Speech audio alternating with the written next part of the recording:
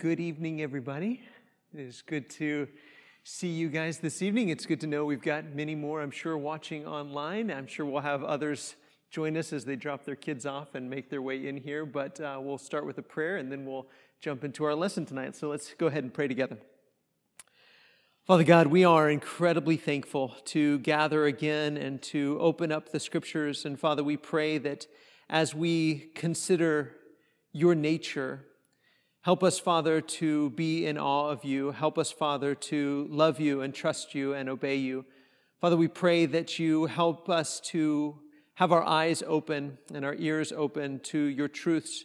Help us, Father, to have our hearts open to who you are and how you would have us to live our lives. Father, thank you so very much for those that are gathered here tonight, for those that are watching online, for those that will be coming soon. Father, we pray that you continue to bless this congregation. Father, may we love each other more deeply. May we love you more deeply. May we love our community more deeply. And may we always seek to be salt and light in the world. Father, thank you for Jesus and for the hope that we have in him. And it's in his name that we pray. Amen. Okay, so as we've been doing the last few weeks, we're going to start with a few discussion questions. The first discussion question is, what are some things that have power? That's what we're talking about tonight, is power. So when you hear the word power, what comes to mind? Besides God, what comes to mind? What are some things that have power? Say that again? Words. Words have power. That's good. That's excellent. I didn't even think about that one. That's good. Words have power. Yes. What else? Leaders have power. Absolutely. Yeah. The power of leadership. Yeah. Authority and power. Prayer has power. Yeah, absolutely. Words and leaders and prayer. What else has power?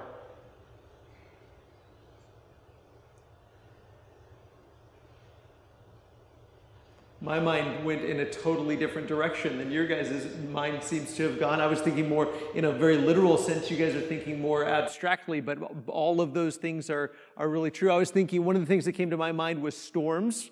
We may have one before long, it looks like, but storms have power. What else, maybe? Anything else come to mind? What's that? Wind. Yeah, wind. Wind has power. Yeah, absolutely. Wind. Power in numbers. Numbers. Yeah, absolutely. Lots of people, and the more people you have, the more power you have. Yeah, absolutely. And the numbers of any kinds of things. When you have a lot of something, you have power. Yeah, that's good. Our thoughts. Our thoughts. Thoughts have power. Absolutely. Thoughts have power. Anything else you can think of? I thought about machines, like automobiles have power, tractors, trucks, power. We might even think about the engine itself has power. The fuel that fuels an engine has power. What else? Anything else come to mind? What about weapons, bombs and guns? Those have power. That's a negative power. We don't tend to think of that in a positive way, but there's definitely power there. Anything else you can think of? Electricity, absolutely. Yeah, that's good. Yeah, electricity has power. Very literal there. Yeah, power. Water has power. Yeah, absolutely. Maybe tools, right? Maybe even like a simple tool like a lever could have power. You could exert power on something with the tool. So with all of those things in mind, Steve, I'm going to give you the, if you don't mind. I almost forgot about that.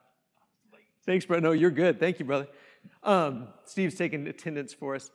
So with those things in mind, all of those things, whether it's something abstract like ideas or even words or leadership, or something more concrete like electricity or something like that, the numbers of people. So all of those ideas, when you put all of those things together about power and things that have power, let's think about this. What feelings or what emotional response is evoked by power? What words describe the emotional response that's evoked by power? When you think about power, what's the emotional response to power? Submission. Oh, that's a good word. Yeah, submission. Awe, that's a great word too. Yeah, awe, submission. What else? Fear, yeah, fear. Anger, yeah, absolutely. So yeah, that maybe that's like submission on one side. We might submit to power, and the other side might be anger, like rebellion, like I don't want that power exerted over me. Yeah. Sometimes envy. Yeah, that's good. Yeah, envy. Think about that one. That's good. Anything else? Any other words? Excitement. Yeah, absolutely. That's good. Excitement. Security, absolutely. If the power is watching over us, protecting us, yeah, it evokes a feeling, emotional response of security. Good. Anything else? What's that? Influence? Yeah. Yeah, influence. Definitely. One word that came to my mind was wonder. We said awe, we said fear. I don't know if we said respect, but that kind of goes along with fear. Those are great words. So I want us to think about all of those things. Think about power, what makes something powerful, why do we think of something as powerful, what is power, and then also the emotional responses that we have to power. And then let's think about God, because all of those things that we talked about, all of those things that have power, all of those powers pale in comparison to the power of God, because God is omnipotent. And that's the word we're going to talk about tonight, that God is omnipotent. He has all power. He can do anything. And we've talked several times about how God is limitless, how God has no limits on him. So God's power is infinite, it has no limits, and it is unfathomable. It cannot even be comprehended. We can't wrap our mind around the power of God. So all of those things that we think of as being powerful, and some of those things are even used in Scripture to describe God's power, because those things can be fathomed. We can fathom things like fire and the power of fire. And so in order to describe God, we might use something like fire to describe how powerful God is. But the power of fire, or the power of wind, or the power of electricity, or the power of armies, or the power of the sword, or the power of whatever, pales in comparison to the power of God. Because all of those powers that make us quake in fear, all of those powers pale in comparison to the power of God, because all of those powers are limited, right? And God's power is unlimited. It is limitless. And God's power is unfathomable. We can't even comprehend the power of God. We can comprehend some of these other powers, and even the powers that are comprehensible make us shudder in fear sometimes, don't they? Those powers that are limited and are fathomable make us shudder in fear.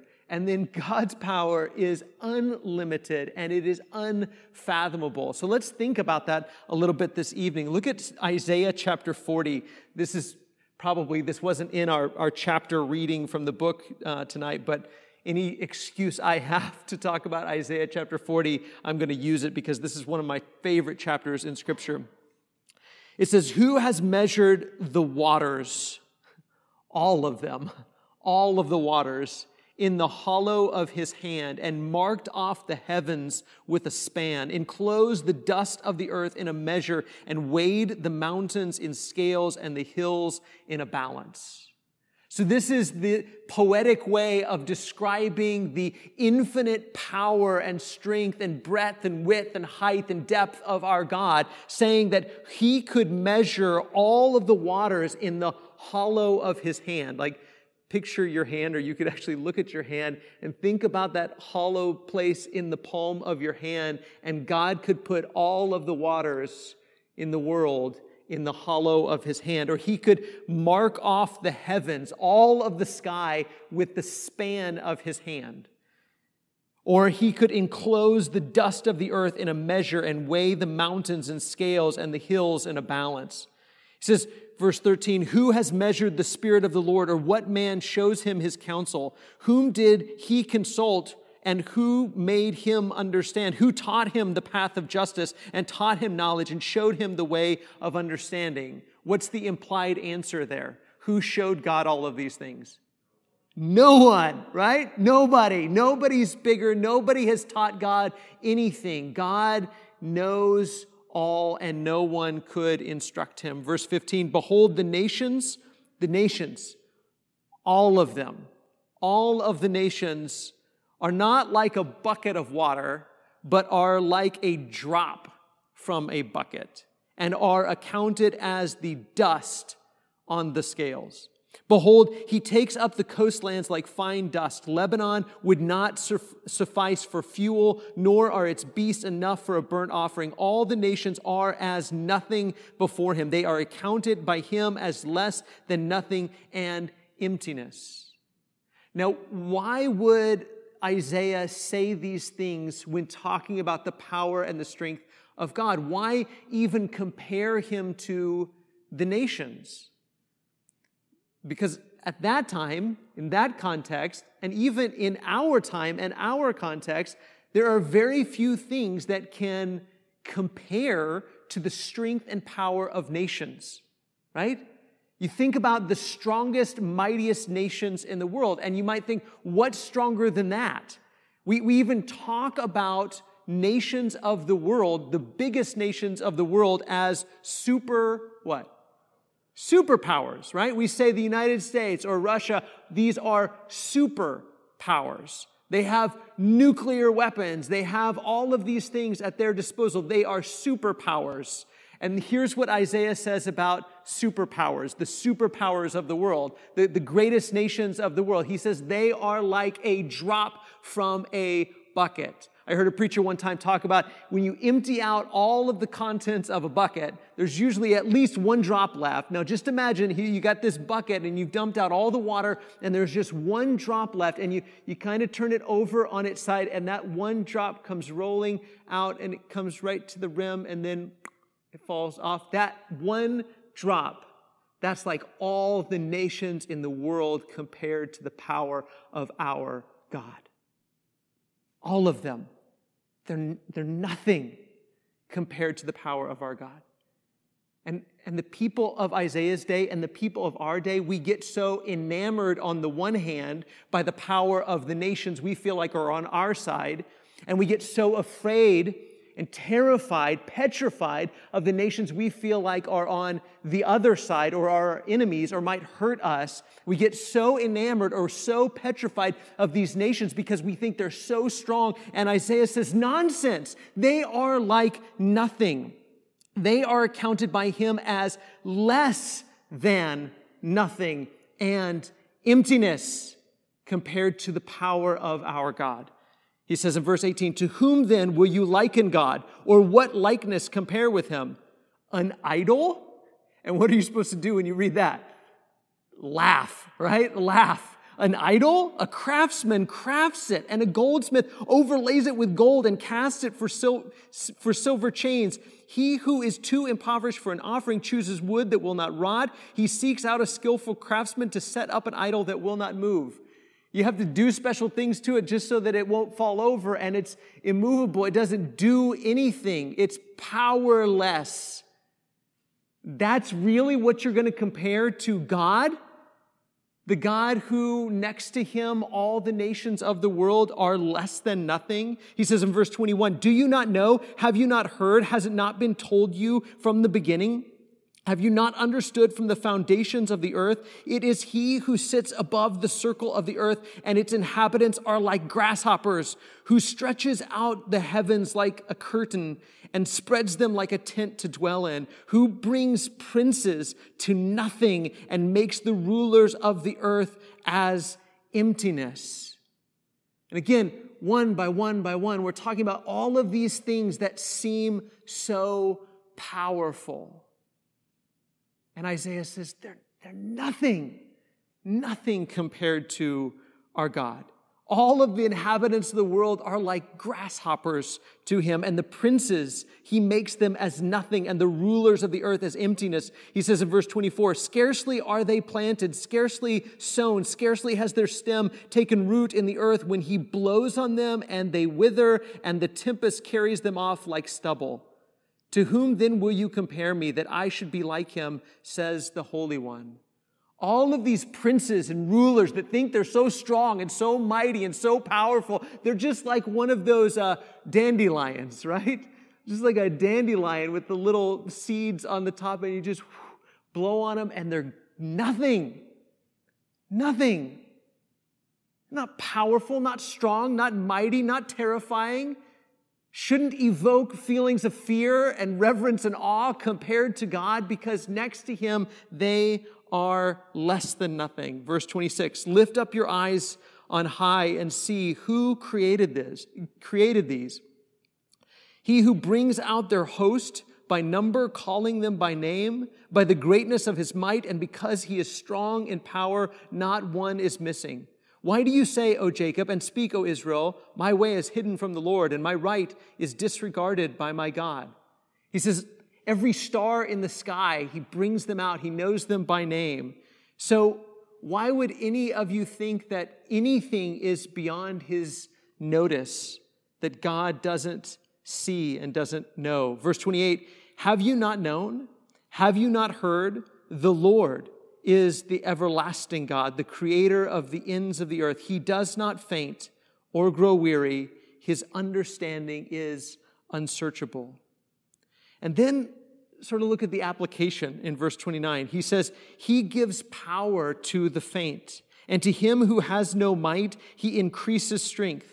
Even youths shall faint and be weary, and young men shall fall exhausted, but they who wait for the Lord shall renew their strength. They shall mount up with wings like eagles. They shall run and not be weary. They shall walk and not faint.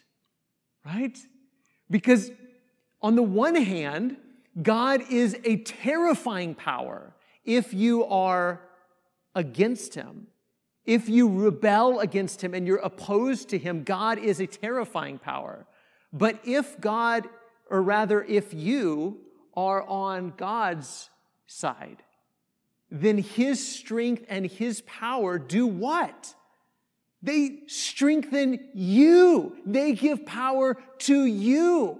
He is your rock. He is your shield. He is your defender. He is your helper. He is your father. His power and strength belong to his people. He strengthens and empowers them. So all of these emotional responses that we talked about that are evoked by power, these feelings of, somebody said security earlier.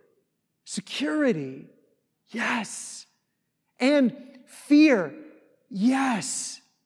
But for those of us that belong to him and are saved by him, those of us that are his children, not fear in the sense of afraid of punishment, but fear in the sense of awe and wonder and respect, and just fall on our knees before his greatness, and to think that us who are less than a grasshopper in his sight would be cherished by him, loved by him, that he would give everything to make us his own. This is the almighty God we serve, the all-powerful God we serve, who can do anything. So, when we say that God can do anything, here's one thing we might need to make clear. God can do anything except that which is absurd or in violation of his character. Now, I hate that we even have to get into the absurd thing, but over the centuries, people have invented all kinds of absurd questions whenever this idea of God being all-powerful comes up. And so somebody says God can do anything, and somebody wants to be skeptical or kind of ask sort of a smart aleck question like, is God strong enough to make a rock so big that even he can't lift it?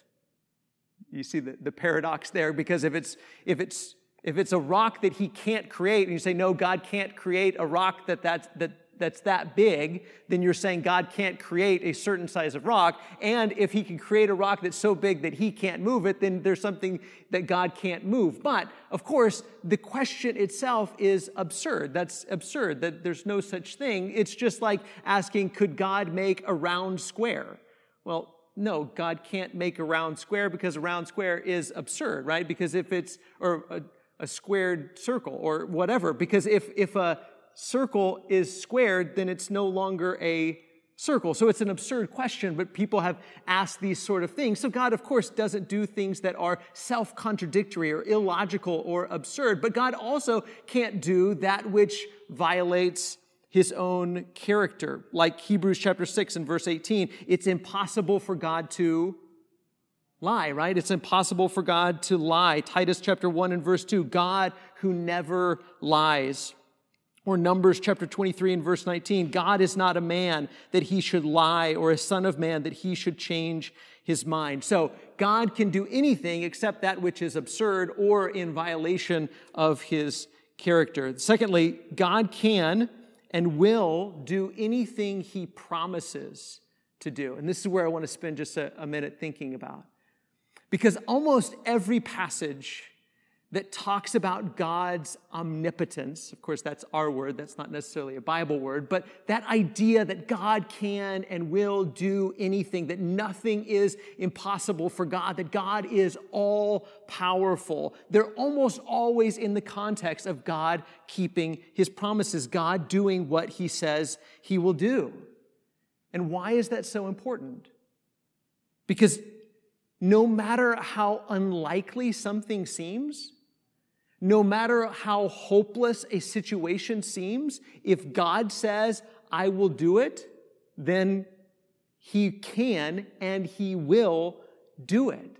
In fact, that's what faith is all about. I've been thinking a lot about Hebrews. If you've been following along with our morning devotionals, we've been going through the book of Hebrews, and so that those stories that the Hebrew writer relays to his audience about faith, that's what they're all about. In fact, that's what the people of the first century Jewish Christians, they needed to hear that because their situation seemed hopeless. It seemed absurd that God would come through for them. And so the Hebrew writer reminds them over and over and over and over again about how many seemingly hopeless situations there have been where the people of God trusted that God would keep his promises, that nothing was impossible for God. You think about Abraham and Sarah. Here you have a couple of 100-year-olds who have a baby.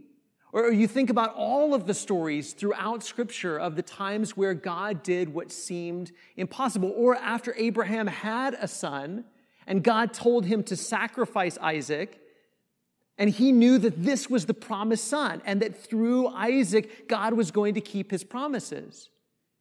But yet he said to sacrifice him. And Abraham said, okay, I'm willing to do that. Why? What did he think God was going to do? What does Hebrew writer tell us? Raise him from the dead.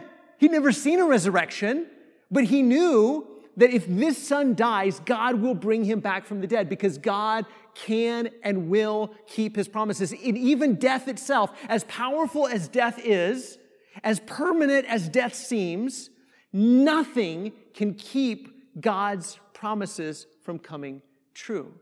So it's one thing for us to just abstractly say, yes, whoever the Creator is, he can do anything, that he is all-powerful. But in order for us to bring it home and for us to think about the implications for our life, we have to think about it in these terms, that God can and will keep his promises. So whatever God has promised to do, and for us, the primary thing for us is our own resurrection, right? That's why 1 Corinthians 15, we do everything that we do. And if there is no resurrection of the dead, then we're silly. We're just ridiculous for following Jesus, Paul would say. Paul would say, if it wasn't for the resurrection of the dead, then we of all people ought to most be pitied in the world. But because we know that God can and will keep his promises and that death will not stop God's promises from coming true, we believe that we will be raised from the dead just as Jesus was raised from the dead. And so we believe that no matter how strong an opposing force may be, even death itself, It will not and cannot keep God's promises from coming true. So we read throughout Scripture, but here's one of my favorites, Psalm 20, verses 7 and 8. The psalmist says, I don't know if that was on there, Psalm 20, verses 7 and 8. Maybe it's not on there. Some trust in chariots and some in horses, but we trust in the name of the Lord our God. Some trust in chariots and some trust in horses, but we trust in the name of the Lord our God. Horses seem powerful. Chariots seem powerful. Again, if you were an army of infantry and you went up against horses and chariots, it would seem like they are too powerful. We cannot win. But the psalmist says, we don't trust in horses. We don't trust in chariots. We don't trust in those powers. We trust in the name of the Lord our God. They collapse and fall, but we rise and stand upright. And that has application to everything. Some trust in whatever. Fill in the blank. Some trust in nations. Some trust in military. Some trust in innovation. Some trust in whatever. Fill in the blank. Some trust in this or that. But we trust in the name of the Lord our God, because they collapse and fall. Whatever it is that people put their stock in, whatever it is that people trust in, whatever it is, no matter how powerful it is, no matter how powerful it seems, no matter how powerful a nation, no matter how powerful a military, no matter how powerful innovation, no matter how powerful the science, no matter how powerful whatever. And this 2020 taught us that everything is fragile, isn't it? Even civilization across the world is fragile. Supply chains are fragile. It just took a couple days and the toilet paper all ran out, right? It doesn't take very long before things begin to collapse and fall. But the Lord doesn't collapse and fall. The Lord will keep His promises. So His people can keep their heads held high. His people can walk through life trusting in Him. But over and over and over again, the warning was, stop putting your trust in these other things. Stop putting your trust in these other things. Because that's the temptation, isn't it? The temptation is to walk by sight and not by faith. But our calling is to walk by faith and not by sight. Because it's tempting to put your trust in the things that you can see, but rather put your trust in the one who is all powerful.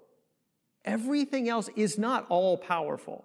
It may be powerful to some degree, but in comparison to God, it is less than nothing. Less than nothing. And that's easy to say when we're sitting in a Bible class. I always have this mental image of the Lord of the Rings movies, the Lord of the Rings movies. And in those movies, there's several times where there's these huge armies, and usually they're like these monsters, orcs and things, and they're all coming towards the walls, and they're attacking. But I think about how many times in history that wasn't just a movie, that was reality. Soldiers as far as you could see, besieging a city, camped out around a city, maybe even launching projectiles at the city or attacking the city walls. And the temptation would be, we need someone to come and save us. We need someone to fix this. And a lot of times, God's people would give their allegiance to Egypt or to Assyria or to Babylon, and they would put their trust in these other nations. And the admonition over and over and over again is, they are not all powerful. Babylon is not all powerful. Assyria is not all powerful. Egypt is not all powerful, either when they're attacking you or defending you. Whether they're attacking you or defending you, they are not all powerful, but Yahweh is. The Lord our God is all powerful. Trust in Him, no matter how hopeless it seems. No matter how silly it seems ridiculous to do the things that Jesus calls us to do, doesn't it? It seems ridiculous to turn the other cheek. That seems absurd. Turn the other cheek. When somebody forces you to go a mile, go 2 with him. When somebody sues you for one piece of clothing, give them both. Those kind of things seem absurd unless we trust that God really is all-powerful and that we cannot lose unless we give our allegiance and our trust and our faith to someone or something else. So God can do anything, and God will do anything He promises to do. Number 3, God can do anything He chooses to do, but often chooses not to do all that He can. God can do anything He chooses to do, but He often chooses not to do all that He can. In other words, God restrains His power. In fact, He has to restrain His power. God is of infinite power, but He often manifests Himself in finite ways, right? Every time God manifests Himself, He manifests Himself in finite ways. Otherwise, He would be incomprehensible. God's presence couldn't have showed up in the temple if He showed up in an infinite way, and so He had to show up in a finite way. So every time God manifests Himself, He manifests Himself in a finite way, meaning that God restrains His power. When He speaks to Elijah, remember on the mountain? He speaks to Elijah in a low whisper, 1 Kings 19:12, in a still, quiet voice. The God of infinite power often chooses not to do all that He can. He restrains Himself. He is all-powerful. He could wipe out evil and pain and suffering like that, but why doesn't He? Why doesn't He? And that's a question that always gets asked, right? If God is all-powerful and God is all-loving, if God could stomp out all evil and pain and suffering, why doesn't He? Well, the answer is pretty simple on the one hand, but very challenging on the other. The reason God doesn't just stomp out all evil and pain and suffering in one fell swoop is because so many of us are tied up in it. So many of us are still guilty of it. And He wants as many as possible to be forgiven of it and released from it before He destroys all of it. And so He restrains Himself. He can do all things, but He refrains from doing all things because He wants as many as possible to be saved. God is long-suffering. He is patient. He is merciful. And so He manifests Himself in finite ways, the greatest of which, of course, is the gospel. Philippians chapter 2, that's where we'll look next. Philippians chapter 2 and verse 5. As we've been saying throughout this series, that Christian theology begins and ends with Jesus. So the God who can do anything often chooses not to do all that He can. Look at verse 5 of Philippians 2. It says, "Have this mind among yourselves, which is yours in Christ Jesus, who, though Jesus was in the form of God, did not count equality with God a thing to be grasped, but emptied Himself by taking the form of a servant, being born in the likeness of men." And this is, on the one hand, incredibly surprising that God would become human. But then again, if we're paying attention to the story of Scripture, the infinite God, the God who can do anything He chooses to do, but often chooses not to do all that He can do, restraining Himself, emptying Himself, and becoming a human. I don't know that we can even really wrap our mind around that. The second person of the Godhead, Jesus, the Son, who from the beginning was with God and was God, who was equal with God, who had all of this power, all of this infinite power. Hebrews chapter 1, John chapter 1, Colossians chapter 1, all things were created by Him and through Him, and nothing that was created without Him. Everything was created by Him and for Him. This Jesus, this second person of the Godhead, emptied Himself and became an infant. I mean, what is more helpless than an infant? What is more powerless than an infant? The one who was all-powerful became powerless for our sake.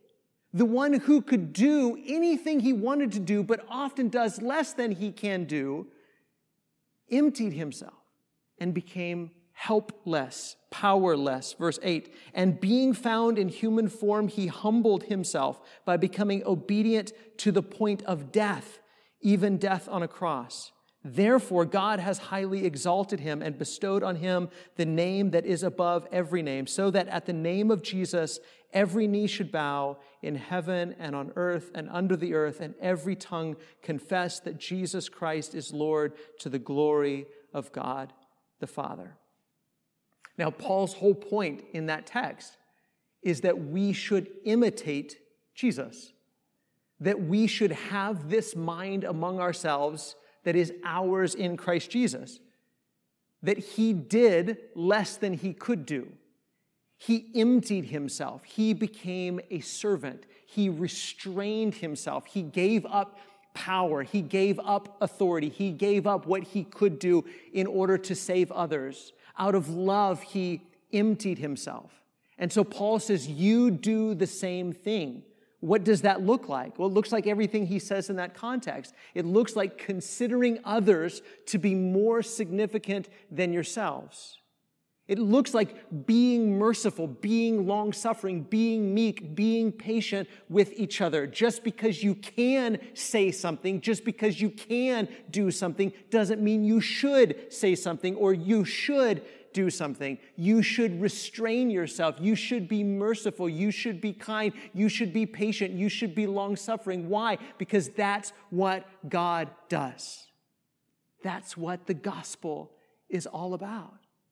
And if the God of heaven, the one that Isaiah says could hold all the waters in the hollow of his hand or measure the entire sky with his hand, the one who compared to whom all the nations in the world are like a drop from a bucket, like dust on the scales, he became a baby and grew up in an average, ordinary home. And he got on his knees and washed the dirty, nasty feet of his disciples who would use those feet that same night to run away from him and abandon him. And then he would die like a criminal on a cross because he loved us. Paul says, take that mentality, take that mindset of restraint, that mindset of meekness, that mindset of humility, that mindset of service, that mindset of not doing all you can do, but giving up and sacrificing and restraining. Take that mindset and apply that to your life with one another. Consider others to be more significant than yourself. Serve them rather than seeking to be served. That's what Jesus does. He shows up. The Son of Man shows up. The Son of God shows up. The Creator shows up as a human being, and he doesn't come to be served, but to serve and to give his life as a ransom for many. That is the paradox. That is the beautiful, wonderful paradox of the gospel, that the all-powerful God showed up not to be served, but to serve and to give his life as a ransom for many. And we could just look at that and say, well, that's great and wonderful, and I can be saved. But Paul says, go beyond that. Imitate that. Walk in the same way. This is the kind of godly behavior that we are to imitate. So, God's omnipotence should evoke an emotional and a behavioral response. God's omnipotence should evoke an emotional and a behavioral response. It's not enough for it to evoke an emotional response. I mean, that's good. And I think every good theology starts there. I think every good worship starts there. If we're not in awe of God, if we're not blown away by God, if we don't get chills by thinking about God, if we can't look at the heavens and think, wow, what an infinite, powerful God this is, and what a grasshopper I am in his sight, and we don't have an emotional response to who God is, I think there's probably a problem. But it can't stop with just evoking an emotional response. It also has to evoke a behavioral response. We not only have to be in awe of him, in wonder of him, in excitement for him, in devoted love towards him, but also in obedience. One of the first words that got used tonight was submission. That's how we show that we really see God for who he is. Would we really be seeing God rightly if we said, I know, this is what I'm supposed to do. I know, I'm supposed to do this, and I know God wants me to do this, but, I'm just a person, I'm just a human, I'm just going to kind of do my own thing and go my own way. Whoa. Do you realize who we're talking about here? Who he is. And yes, we're going to make mistakes, and yes, we're going to fall short of his glory. And when we do, we ought to fall on our knees in humble repentance. So on the one hand, just this awe and this wonder, but also on the other hand, obedience. So far as it depends on us, so far as we're able to be obedient and live obediently, because that's what we do, both out of reverent fear for him, but also out of gratitude in knowing what he's done for us, in knowing the cost that he's paid for us, and knowing how he's redeemed us. How else would we live but in gratitude? So fear and awe and reverence and obedience and trust. Again, we have to recognize that he who is with us is so much greater than he who is against us, whoever it is that's against us. I say often, and I'm going to say this till I'm dead, but it is against our religion to fear religious persecution. How many times over and over and over and over and over again, Jesus and Paul and throughout the Old Testament, God's people are told, do not fear them. Jesus says, don't fear those who can kill the body. Don't be afraid of them. It is against our religion to fear religious persecution. It is against our religion. Why? Because we trust in Jesus. Do we get afraid sometimes? Sure, absolutely. And we need to have our hearts strengthened to remember to trust in the Lord, because he who is for us is greater than he who's against us. Trust, loving devotion, and then above all things maybe, an imitation of the way God restrains his power. Because you have power too, don't you? In fact, one of the first powers that was listed tonight was words. You have power in your words. We're the only ones of the earthly creation that have words. I know parrots can imitate us, but they can't speak words. You can speak words. You can take thoughts and form them into words and sentences and ideas, and you can build up or you can tear down with your words. You have a power that God has given you in your hands and in your mouth and in your feet. Your whole life, there's power to it. It's a finite power, but you have a power. And if we are imitating the restraint of God, the long-suffering of God, the mercy of God, the patience of God, that the all-powerful one doesn't do everything he can do. Out of love for us, he restrains himself. We ought to do the same. So with that in mind, let's pray. Father, we are in awe of you. Father, we do not even deserve to speak your name or to be called your children. But Father, by your mercy and your grace, by your love for us, you have poured out your love for us in the giving of your only begotten Son, that we might not only have eternal life, but might be called your children and be reconciled to you and be able to address you as our Father, might be able to approach your throne of grace with confidence. And Father, we are simply blown away by that. We are overwhelmed that you would even be mindful of us, much less love us and listen to our prayers. And Father, we just thank you. And we pray, Father, that you help us to live our lives in that awe and that gratitude. Help us, Father, to live in obedience to you. Help us, Father, to seek your forgiveness when we fail you. Help us, Father, to lean on you and trust in you. Help us not to be afraid of those who are against us, because we know that your strength and your power belong to us because we are your children. And Father, we pray that you help us to walk in that confidence and trust and faith. Help us, Father, to imitate your mercy and your grace, your patience and your long-suffering. Father, thank you for Jesus. Thank you for saving us from our own ways and showing us a better way. Father, we thank you and we pray these things in Jesus' name. Amen.